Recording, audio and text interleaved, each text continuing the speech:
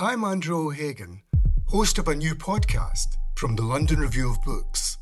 It's about the bloodiest and most controversial event of the Falklands War, the sinking of the General Belgrano.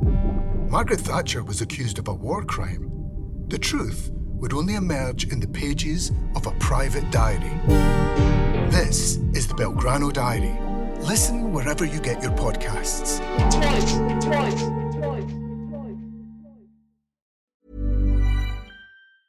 There's never been a faster or easier way to start your weight loss journey than with PlushCare. PlushCare accepts most insurance plans and gives you online access to board-certified physicians who can prescribe FDA-approved weight loss medications like Wegovy and Zepbound for those who qualify. Take charge of your health and speak with a board-certified physician about a weight loss plan that's right for you. Get started today at plushcare.com/weight loss. That's plushcare.com/weight loss. plushcare.com/weight loss. Welcome to the London Review Bookshop podcast. To find out about our upcoming events, visit londonreviewbookshop.co.uk/events. Okay, it falls upon me to kick things off, I think. I'm Jen, hi. I'm the editor and the introducer of the Unmapped Country. And thanks all for coming. This is Anne Quinn's first book launch in 45 years. Woo! I hope she's chuffed. I really do. I am not going to talk for long, but I wanted to tell you a little bit about the story of these stories and how the book came about and came to happen. And I also wanted to read from one of them as well. So Anne Quinn, if she's known at all, I guess, is mainly known for her novels. But she also wrote short stories throughout her life. Throughout her writing career, she was writing short stories. And she was really into writing short stories, actually. Some of them were published at the time. They were published in magazines during the 60s. They were in things like Ambit magazine, in Nova, in the London magazine. Some of them were anthologized. But a lot of them never saw the light of day. Some were never published. Some were never finished. But it's clear, I think, from reading her letters with her publishers that she really wanted them to be published. She really had an ambition that this collection would come out. So I'm really pleased that it's happened only 50 years later. I'm not sure, how many of you have read her novels? Yeah, loads of people. Cool. So I think she really suits the short story form. If you've read her novels, then you'll know that to enter Anne Quinn's world is kind of a weird thing. Like, her world is like a really... often a very sort of sticky, heady, claustrophobic, hothouse sort of world, which really lends itself to the shorter, more condensed form. So I think it really suits her. So you should definitely buy the book.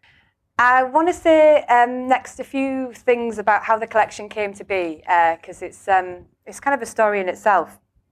So I was an unassuming postgraduate researcher in an American archive, just sitting there minding my own business.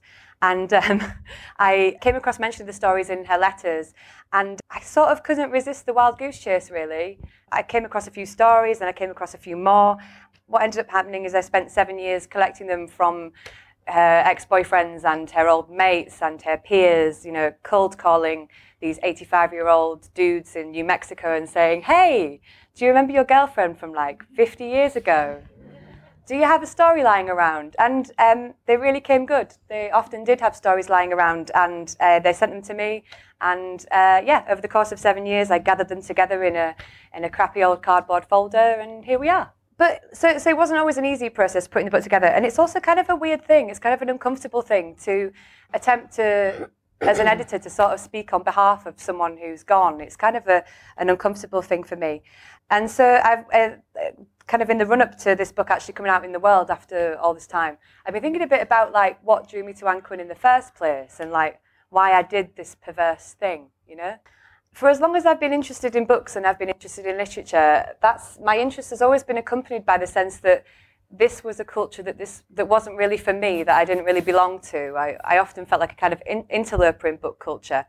And I have to say that when I first read Anne Quinn as a student at university, she was one of the first writers that I read that made me feel like, this is this brilliant outsider who is mine, who belongs to me, who is a bit of me, if you like. So that's why I think, that's part of the reason why I think she's so special and singular. She's this kind of brilliant outlier in a tradition that can often seem kind of a bit exclusive and a bit precious and sometimes a bit tedious even. So that's my take on Quinn. Without further ado, I want to read from one of her stories. This is one of my faves from the collection. It's only a brief thing. It's a story called Gerstworm, which is it's kind of a love story. It's kind of an obsessive love story between a woman and her ex-lover's ashes. So make of that what you will. Listen, the bells, all the bells ringing. Must be Sunday. They'll be thronging in the plaza in their best. Stalls of sizzling meat crawling with flies and buzzards overhead. Waiting. And back home, yes, still home, they'll be having a TV newspaper vegetated day. Walking after their dogs in parks, thin men with thin growls, dreaming of muzzling their fat wives. Timber, a purple woman shouts. Come here, and there's a crashing through the trees. Behind the trees, a strip of steel that is a lake, and beyond, a tower of light, a rocket. You sound nostalgic. No, shit. The only thing to do there is to spend it in bed. An orgy, yes, an orgy of roast beef and Yorkshire pud. Ah, miss that cup of tea. Just the words, have a nice cup of tea, dear. The kettle's boiling. Won't take a minute, you'll feel better. The safe, comfortable rituals. The monotony that keeps the fantasies moving. Do you still fantasize about killing your father? Chop him up into little pieces? Yes, why not? I'm playing at sanity anyway. Ah, you think you're mad? Never. Neither sane nor insane. The thin edge I tread and I want to go over. And end up like me. Yes, perhaps it would be an experience for you. That's what you want. Experience in caps, period. To live beyond myself. Such a craving. Ashes into ashes. Never marked into the middle of the forehead. Ash Wednesday. Envied those who could. You have the chance now. Sackcloth. The lot. Yes. Haven't washed for days. When was the last time hands felt water? The sun in a wave. High waves tossed her under. He rode out, sea at night, an express train over rocks. Part of dreams. You weren't fucking me then. Could have been anyone. That's right, I was fucking mermaids. Your wife. Wives. All the beautiful women I saw, didn't see. They saw what a bastard you were. All dying to save me. Save the image. So many images. The roles were a drag. What did you want? What was wanted? What wanted of me now? Carry on. Do what you have to do. Deliver the ashes and then make things happen. You have the power. Without you, I'm with you. Is it your power? Is it your face, eyes, voice without your body? Look, those eyes between stems looking in, always looking in, seeing too much, hearing too much. How can I go on? Words with double intentions, objects with triple signs. Nothing is as simple as it was. Mind blown, ghost worm riddled. Listen. What do you hear? Mermaids, drums, soft bodies rolling. A train carrying the night across the border. I think you could go around the world, Jen, reading Anne Quinn. Thanks. Yeah, why not? Very kind. It's terrifying to think that there might be a researcher who would ring up and say, have you got any of Deborah's early poetry that she wrote when she was 19? Lucky no one's got that. I'm going to write something now. I bought some in a charity shop. Julia's just told me that she's found an anthology of poetry, and there's some poems from myself from 30 years ago. Yeah. And I'm quite nervous about seeing Working them. on a collection, Yeah. So Anne Quinn, well, before we can talk about experimental writing, I think we have to talk about modernism, because when I was 26, which is about the age I think Quinn was when she wrote her first novel, Berg. It was published when she was 28, wasn't it? Modernism was sort of still considered a kind of degenerate continental experiment. The British didn't really have a taste for it. So when I started to make a bookshelf of my own, I was sort of making my own canon, and all the usual suspects were on it. And it was modernism. So, there was Joyce and Beckett and Pinter, not yet Anne Quinn, George Bataille, Genet, had a big crush on Genet, all of that. and they were mostly men. And the other books that I was collecting were the Paris Review anthologies of interviews with writers. And if you have a look at those early covers, they were all men, all of them. I think Iris Murdoch got through, and Muriel Spark, and all of that. So just think about being a female and a writer, and there on my shelf are really at this point the sort of first bit of it. No female writers. Then things get interesting.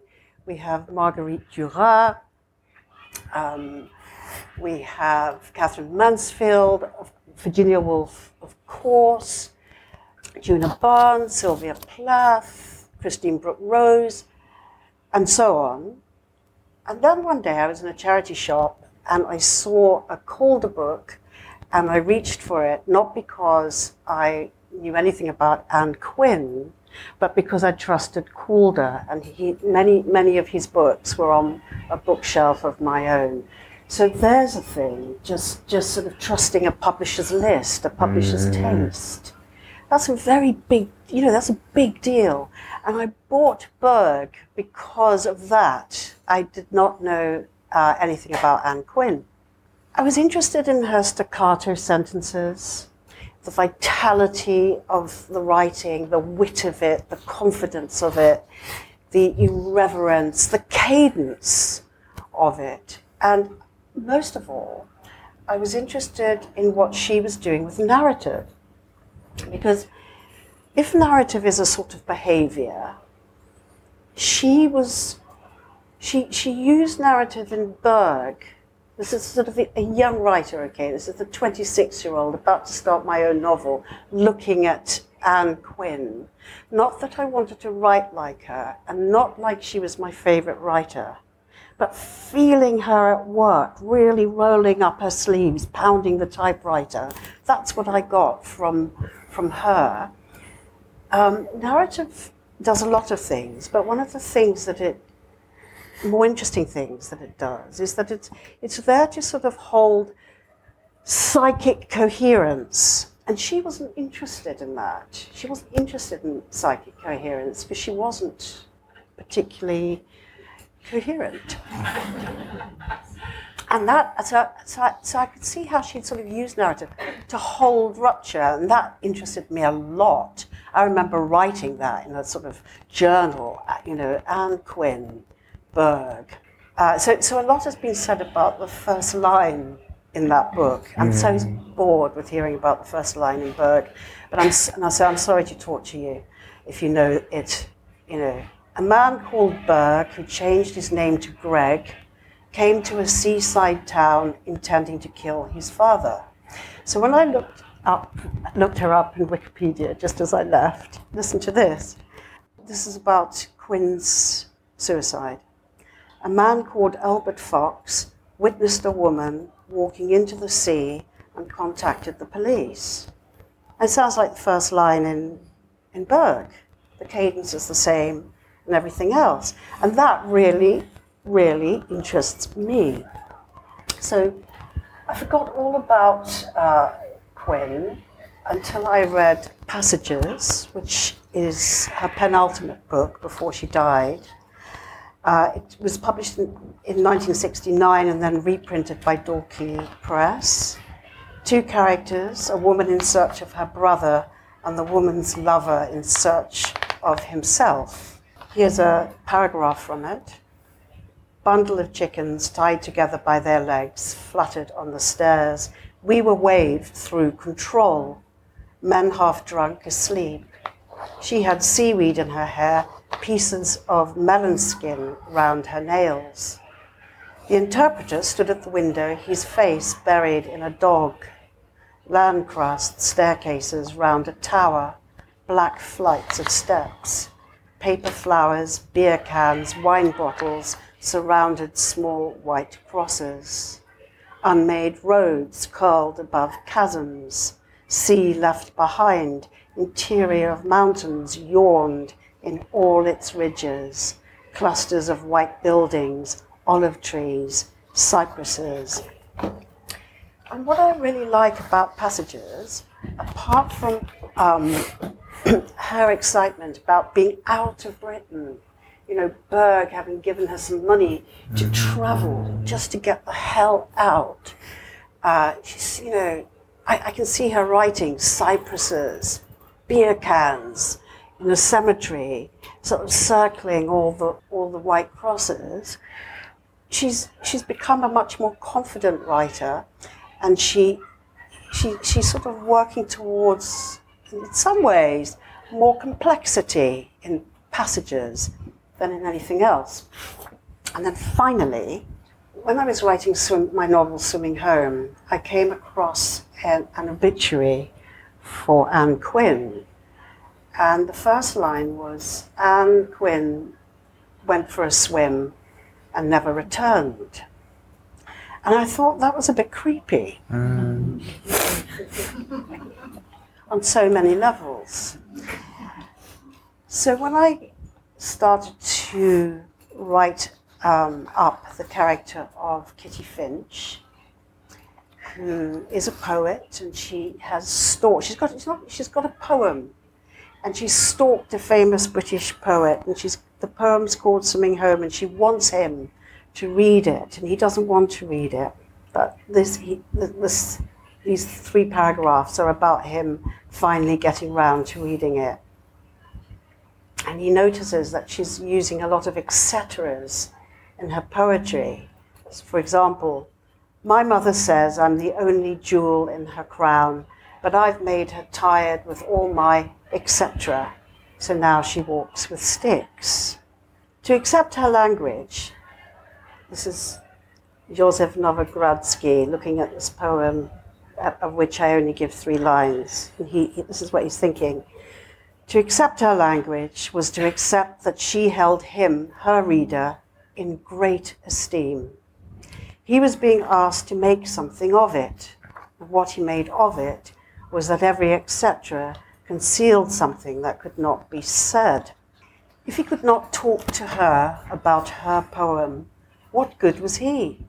He might as well move to the countryside and run the tombola stand at the church fete.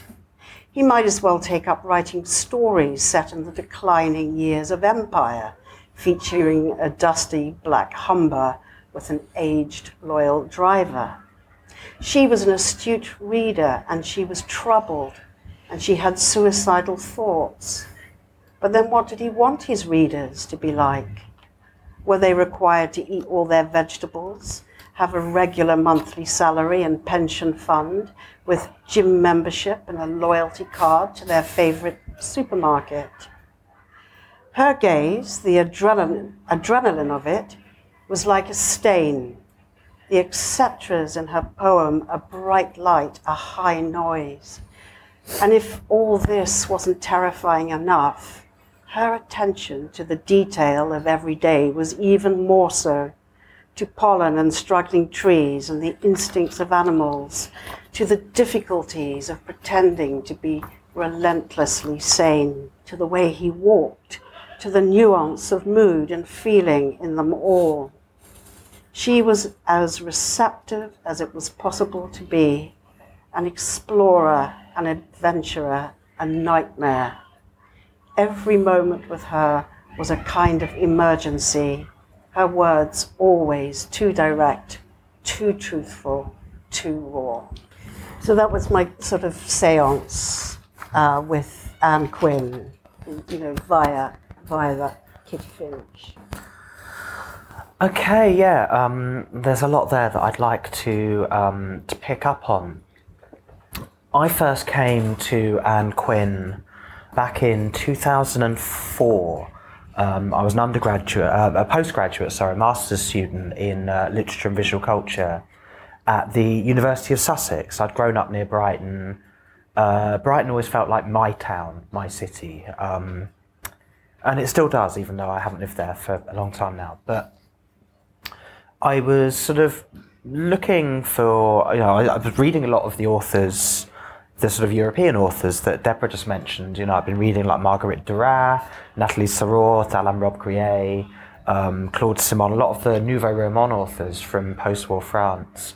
And, I was interested, was there a domestic equivalent? I was doing a module on modernist and postmodernist fiction in Britain under the tutelage of a great scholar at Sussex called Alistair Davis, who I owe quite a lot to, actually. But, I was very intrigued by the fact that a lot of the writers we were studying were people who'd been based in Britain, but were largely sort of like North American emigres. We're looking at people like Ford Madox Ford, T.S. Eliot, Wyndham Lewis, obviously Ezra Pound, sort of around the fringes of those circles, H.D. and people like that.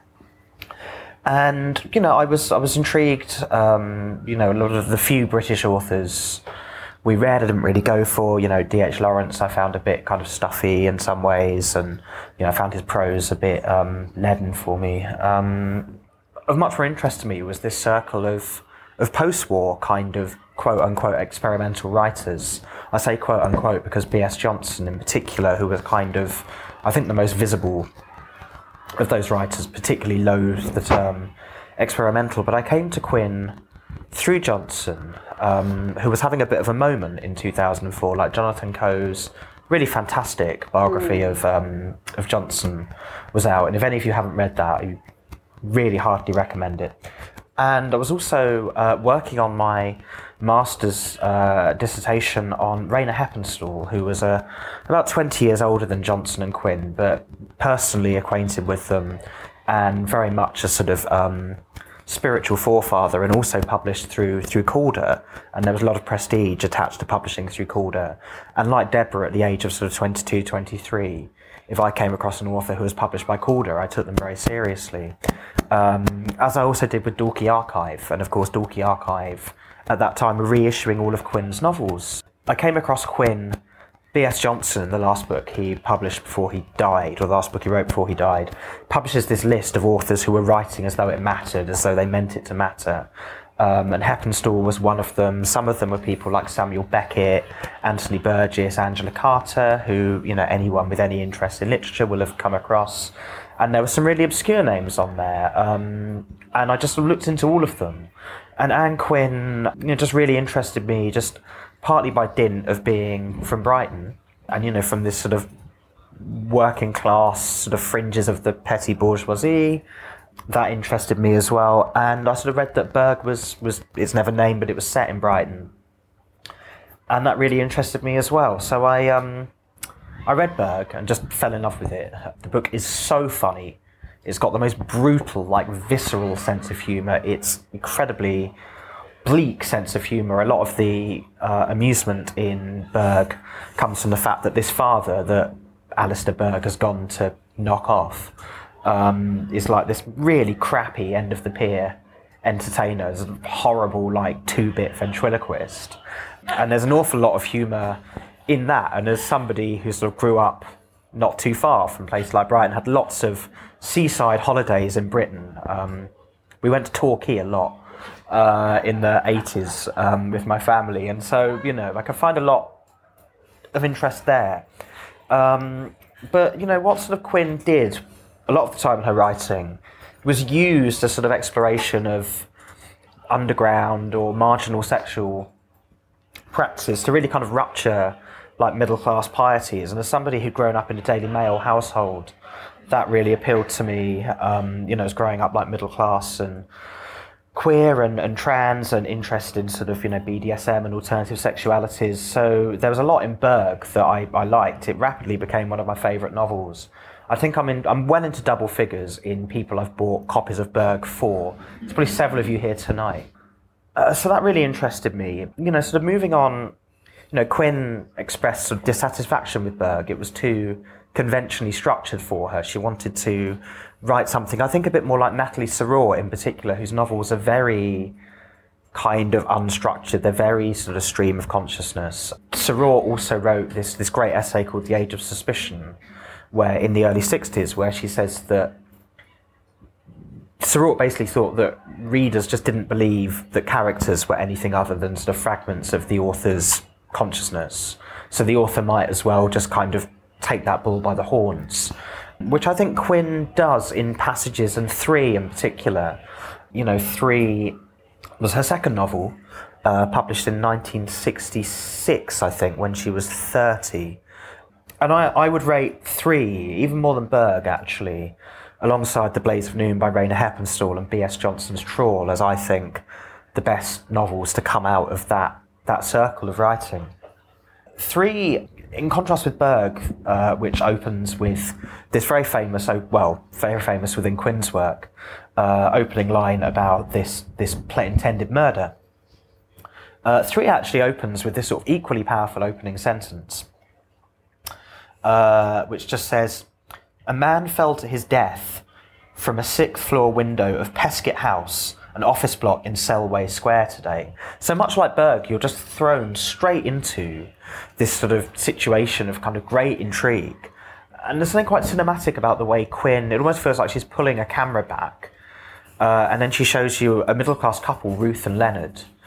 And Ruth is reading this headline to Leonard, and it becomes quickly very clear that the two of them are connected with a woman who's only known as S, who has recently drowned, and you don't know whether it's a suicide or an accidental death. You know, they're very traumatized by this death, and they're going through S's sort of papers and diaries and tape recordings that she's left behind. And so you think what you're getting is a character study of S, and of course you are, but what you're also getting is this just quietly, subtly eviscerating novel about the way, the propensity that middle-class people can have to try and exonerate themselves of their own kind of considerable guilt about the way the world works. And I speak from experience.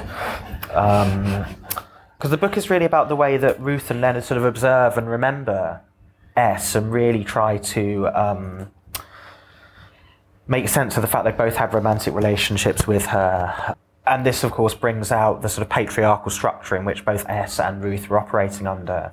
And you end the book with considerable sympathy, not just for S, but also for Ruth, and very, very little for Leonard. So I think 3 is a really wonderful book, and I think, you know, it deserves to be as sort of known within this sort of quote-unquote canon of British experimental literature as Berg. Deborah talked about her own writing in relation to Quinn, and I'd like to do that briefly as well.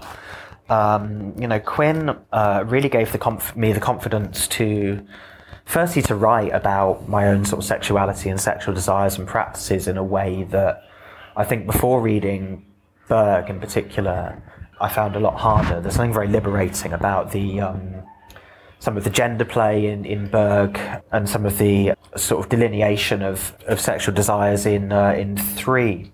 And the honesty and openness of Passages as well. There's an incredibly good... Passages is one of Quinn's works I didn't quite get on so well with. There's an astonishingly acute moment in the book entitled Notebook of a Depressive, where Quinn just gives this kind of list of behaviours, like kind of going into unknown bars and avoiding her friends and all of these things. And, you know, at the time I was having a particularly severe sort of depressive episode, and it really clarified things for me. And Quinn was a kind of writer who often just brought a lot of hazy things into focus for me. I was always very grateful to her for that. So if now is the right time, I'd like to read a little bit of a short story. So I published a memoir a couple of years ago that, you know, looked at my sort of, you know, God, I hate this word so much, my kind of journey through, it's in the headline of the Guardian thing I wrote, but, you know, kind of journey through just like, not just kind of this process of gender reassignment, but of understanding trans identities, but also writing about them. And this was a process that owed an awful lot to writers like Anne Quinn. My editor didn't really want a book about reading Anne Quinn. That wasn't what I signed up for. It really was. I mean, I tried very hard, but they would have made me give the money back. But I got approached by the Catapult website in the run-up to the publication of the book in 2015, and they said, we'd really like you to write something like related to the memoir. And I said, well, I don't want to just do a retread of the autobiographical material because I'm just sick of writing and talking about myself, despite appearances. I said, can I write a short story that explores some of the stuff that I wanted to include in the memoir about living in Brighton in the mid-noughties that, you know, I wanted to include, but just didn't really fit the narrative. and I'd like to write a short story and, consciously play with the sort of tension between how much of this material is autobiographical, which I think Quinn does in Passages and 3 in particular.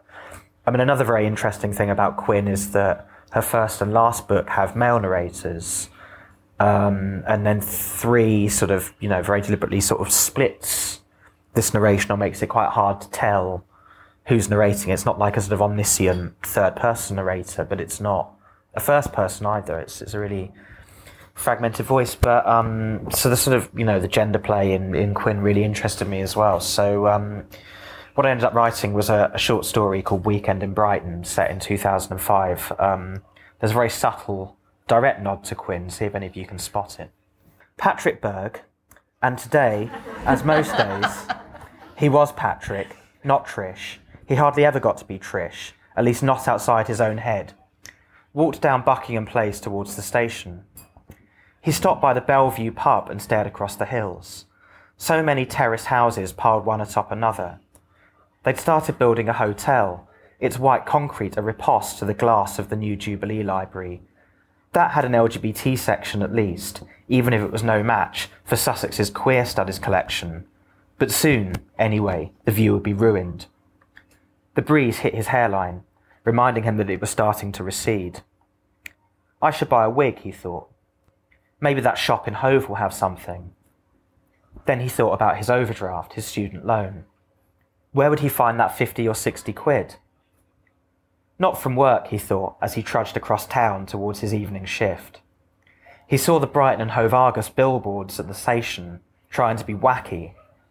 But cod surrealist headlines like Mozart hip-hop makes Grandmaster Flash had felt less amusing ever since that moment 2 months ago when he walked past and saw the huge crowds, every train cancelled, the words "Terrorists attack London" offered by the local rag with uncharacteristic solemnity, a rare show of solidarity with the capital against which Brightonians often define themselves.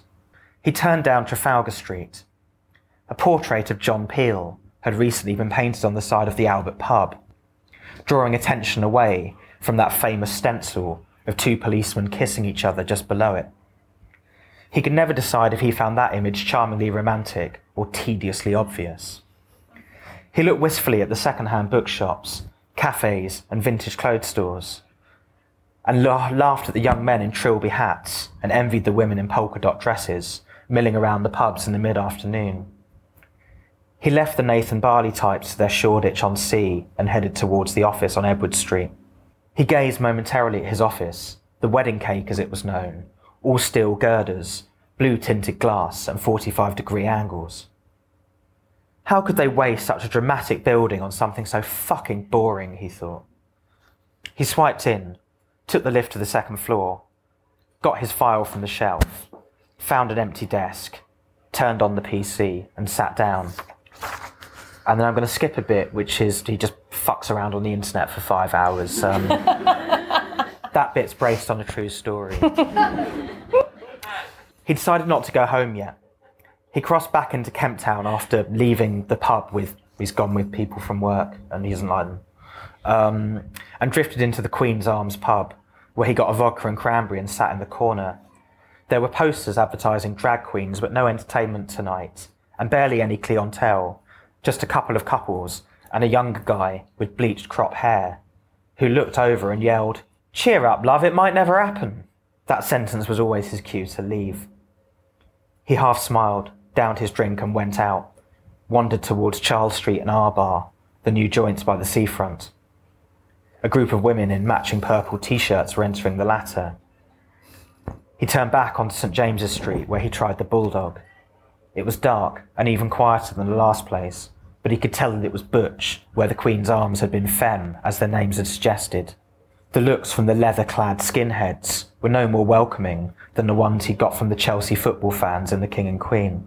A flyer caught his eye, a man's face covered in red latex, black rubber circling the eye and mouth holes, in front of an attractive woman in a low-cut leather dress. Divinity at the Harlequin, it said. Fetish lounge and dance club. Fetish or fancy wear only. A few things ran through his mind, things he'd never told anyone about, let alone tried.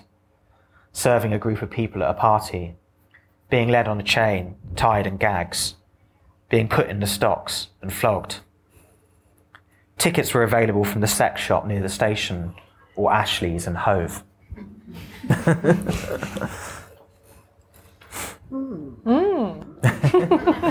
What should we talk about? Probably Anne Quin, I think. Oh, yeah, okay.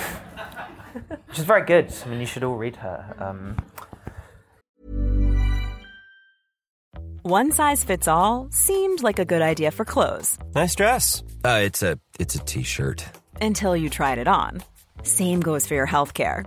That's why United Healthcare offers a variety of flexible, budget-friendly coverage for medical, vision, dental, and more. So whether you're between jobs, coming off a parent's plan, or even missed open enrollment, you can find the plan that fits you best. Find out more about United Healthcare coverage at uh1.com. That's uh1.com. There's never been a faster or easier way to start your weight loss journey than with PlushCare. PlushCare accepts most insurance plans and gives you online access to board-certified physicians who can prescribe FDA-approved weight loss medications like Wegovy and Zepbound for those who qualify. Take charge of your health and speak with a board-certified physician about a weight loss plan that's right for you. Get started today at plushcare.com/weight loss. That's plushcare.com/weight loss. plushcare.com/weight loss. I mean, one thing we were mentioning in discussion earlier, we were all talking about how all of us were interested in Anne Quin, and she was someone that we'd all discovered independently. And until quite recently, there wasn't really a network for A fan club. for people to find other people who'd read this writer, because she wasn't someone who was being publicly talked about. That's what Twitter's for, isn't it? But exactly, yeah. That's sort of where I was going with this. Oh, okay, yeah. sorry. Yeah, I don't know what to say about that, but I feel like that's what Twitter's for now. But I mean, it would be interesting to maybe talk a bit more about, I mentioned that B.S. Johnson had this sort of moment in the early noughties. There was Philip Chew's critical study of his work. There was Paul Tickell's film of Christy Mowry and Jonathan Coe's book. And it feels like there's some sort of moment around Anne Quin. I mean, I never imagined we'd fill a bookshop talking about Anne Quin. No, like, neither you said did that to I. me 10 years ago. I'm amazed. Yeah. Yeah, we were talking a little bit about what accounts for that, Yeah. right? And Deborah, you were a bit like, there hasn't been a shift at all. You were a little bit less optimistic about the idea that things have changed. So No. oh no, No, not so much that. I mean, my interest in her is that she was a working class avant-garde British writer. That was a very unusual thing to be. And Anne Quin, I mean, she'd be 88, something like that, a bit older. my maths ain't good. Born in 36, so yeah. Anyway, quite old. Yeah. And wouldn't it be great if she was sitting here tonight and we weren't, and she was sort of, her books had been reprinted and she hadn't sort of walked into the sea and never returned. It was just very lonely, even with sort of that age gap between Quin and myself. We didn't have, when I started writing, we didn't have the internet. So it's quite interesting that Quin and myself were both published in the same magazines. Different generations. Ambit, that was Martin Bax, and London Magazine, that was Alan Ross. When I was a student, I was writing short stories on a typewriter, carbon between piece of paper. My children don't even know what carbon paper is, between two pieces of A4 to make a copy, banging my Olivetti, and then I would send it to Alan Ross, and he would send back my stories, and he wrote Tosh across them. And that's what infuriated me, just on the level of class. Not really anything else. Tosh. No one had said that to me ever. How dare you say Tosh? But I just kept on rewriting that particular story. It was called Heresies. And in those days, you can't do that anymore. You can't just sort of keep rewriting a story and submitting it. But actually, to Alan Ross's credit, he liked the third rewrite. And he said, come to lunch. I'm publishing it. And I told all my students, it's all, I'm off to have lunch with the editor who worked with Sylvia Plath and Christopher Isherwood. I'm off. And I arrived in London. He took me out to a Chinese restaurant. He didn't ask me what I wanted. He ordered a gin and tonic for both of us, a very warm gin and tonic. And then he showed me pictures of his racehorse. Like he had a racehorse, he showed me photos. And I thought we were going to have this great talk about literature.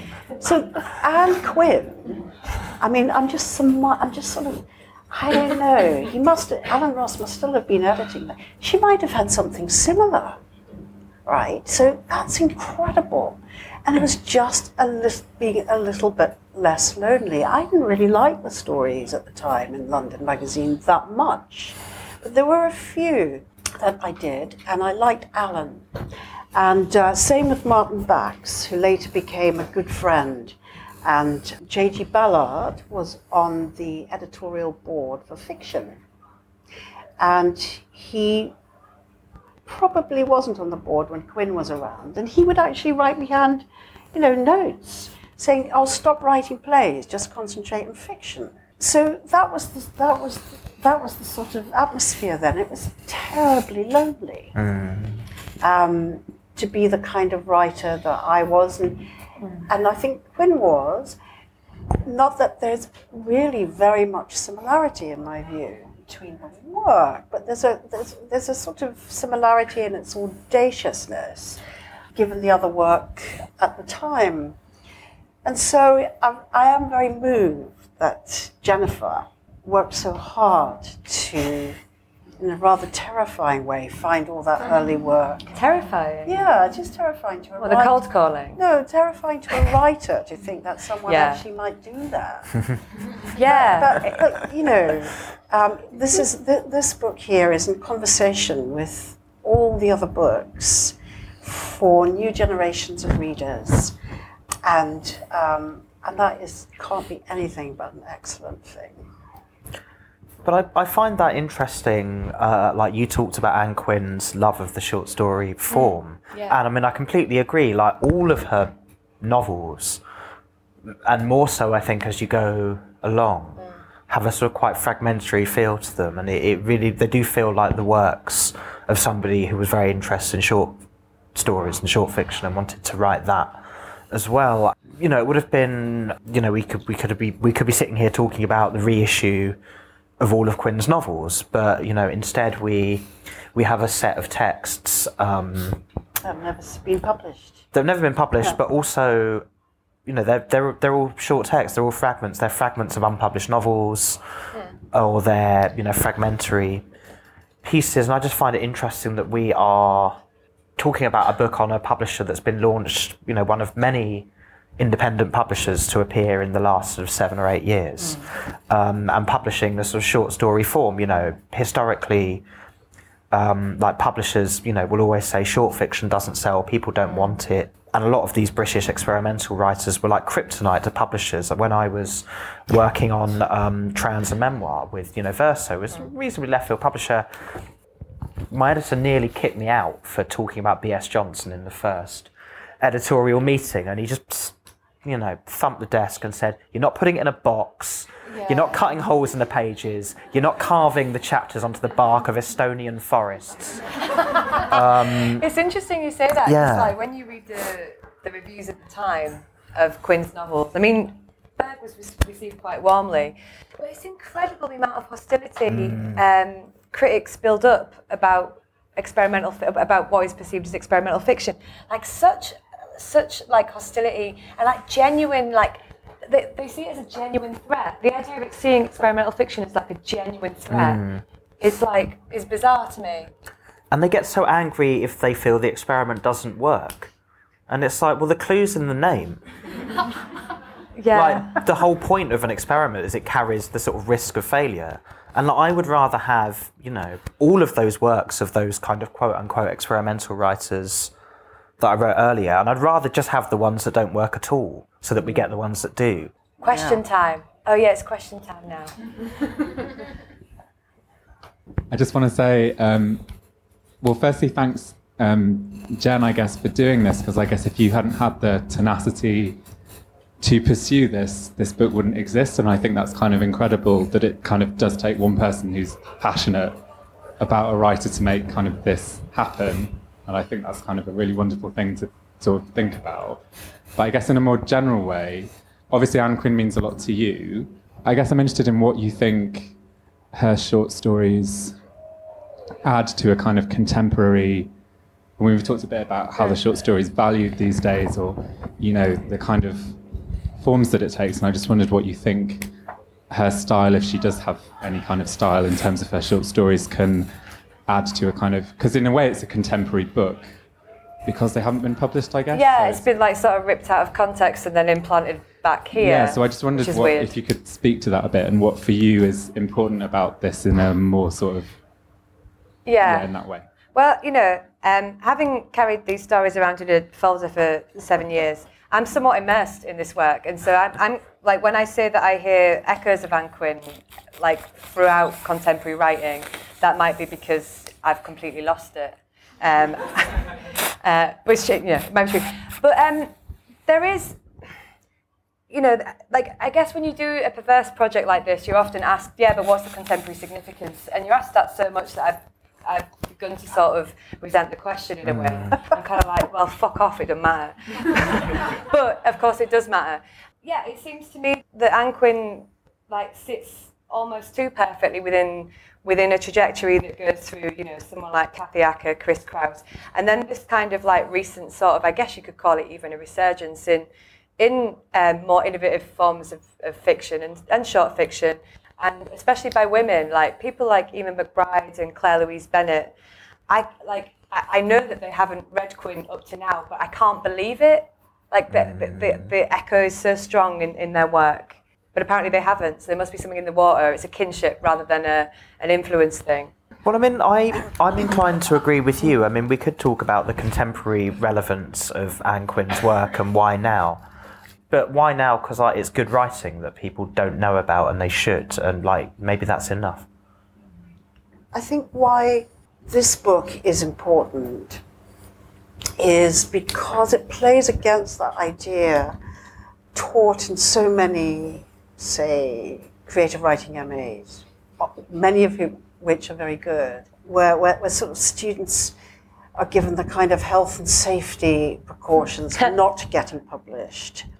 And so we have a sort of abundance of coherence. We just murdered with coherence before the work can actually open its eyes. You know, the work dies before it can open its eyes and really stare at the world. So Quin didn't have that fear. And sometimes it works and sometimes it doesn't. One of the things about experimental work is that it's never really discussed calmly. It's either trashed or triumphed. So a sort of calm, sort of critical discussion about this very good question that you asked about what's going on needs to happen because experimental work is usually so trashed. It means that we all run to defend it like a family. Yeah. You know. Don't say that about my sister. Although secretly, I think some of what you say might be right. No, we just sort of run to defend it. And then the other thing about avant-garde work is that there's always a sort of row in the family about who's more avant-garde or who's more experimental. Never get sick of that. It's a bit like arguing, who's a better Christian. And I think that's a shame as well, because the avant-garde has a very stiff upper lip when it comes to feeling anything. It really doesn't like emotions very much, you know. André Breton is there crossing his arms, all that sort of obedience needs to stop. You know, you can get stuck in a kind of writing behavior, to answer your question, whether it's experimental, whether it's naturalistic, you can just get stuck in it. But I think she was getting out of that. I think if she had a short writing life And I would have liked her to write work that was closer to herself in an odd way, despite everything that Juliet said.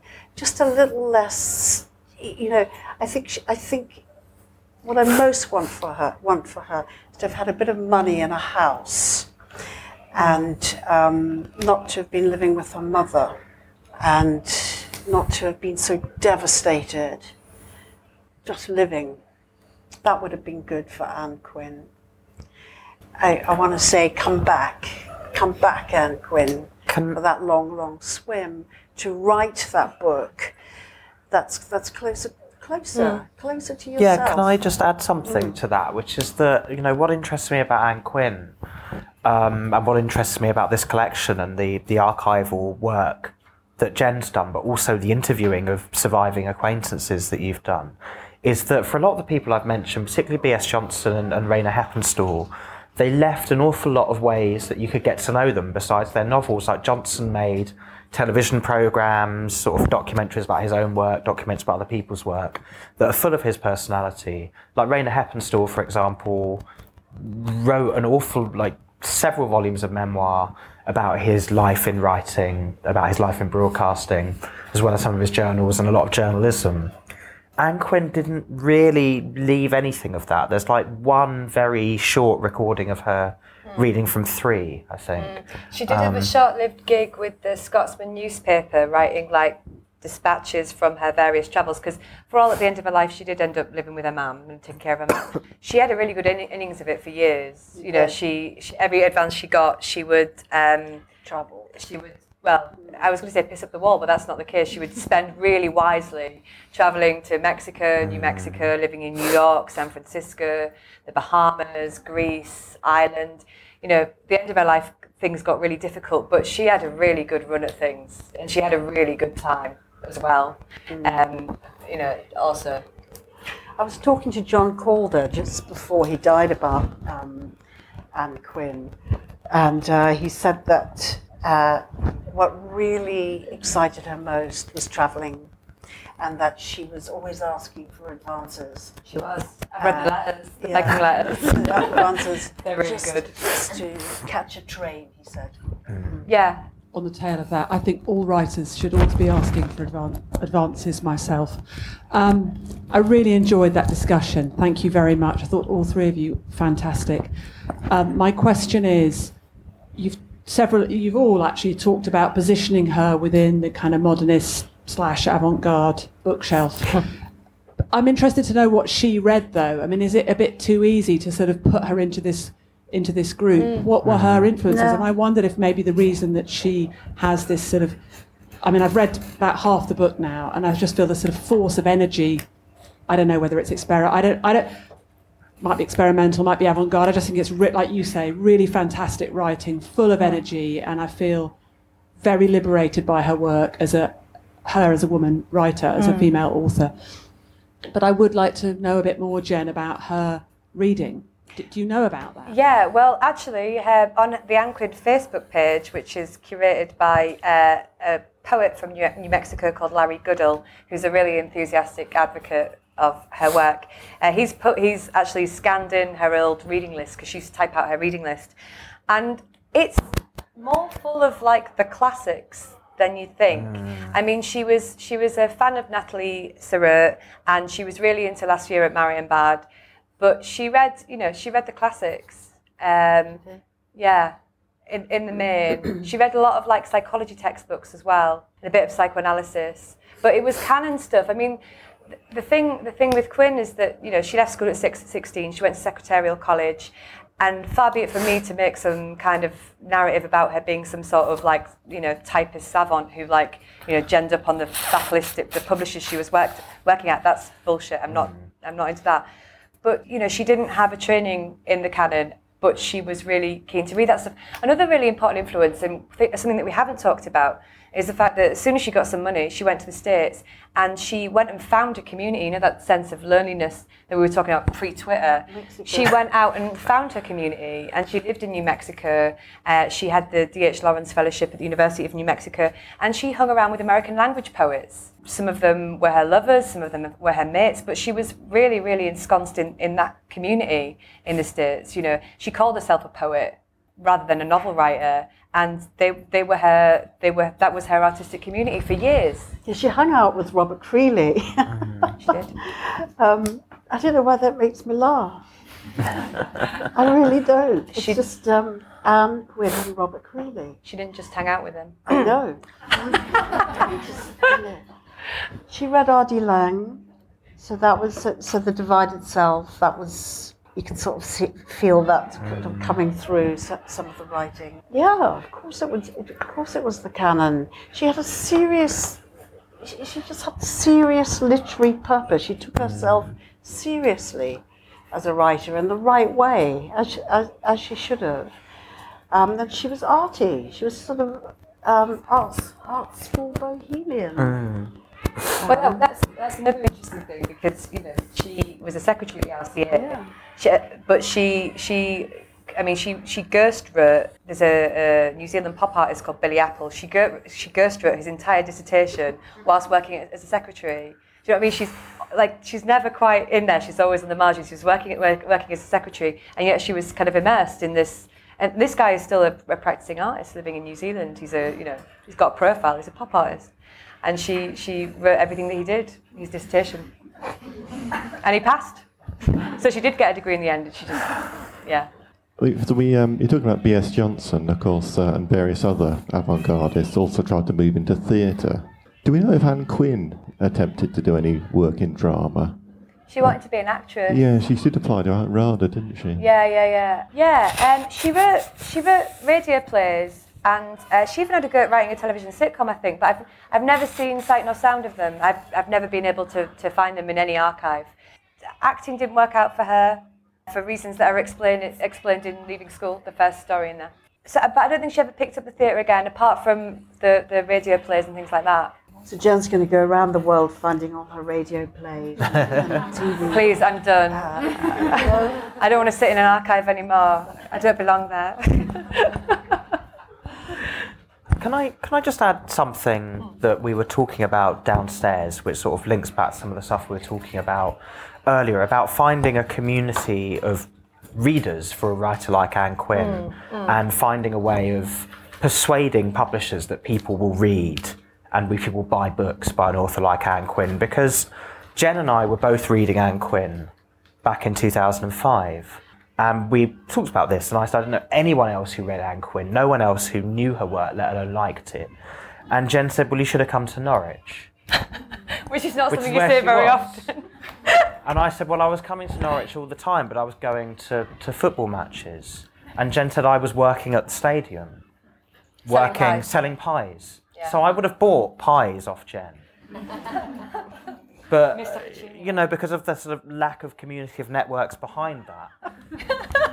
I didn't know that both Pie Seller and Pie Eater. I wasn't wearing my I Love Anne Quinn t-shirt. No, I wasn't. And Norwich City weren't sponsored by Anne Quinn or any of her publishers. But, I find it really interesting that, sort of 10 years later we can be on a thing like Twitter and you can just throw out all the time interest in very, very marginal things.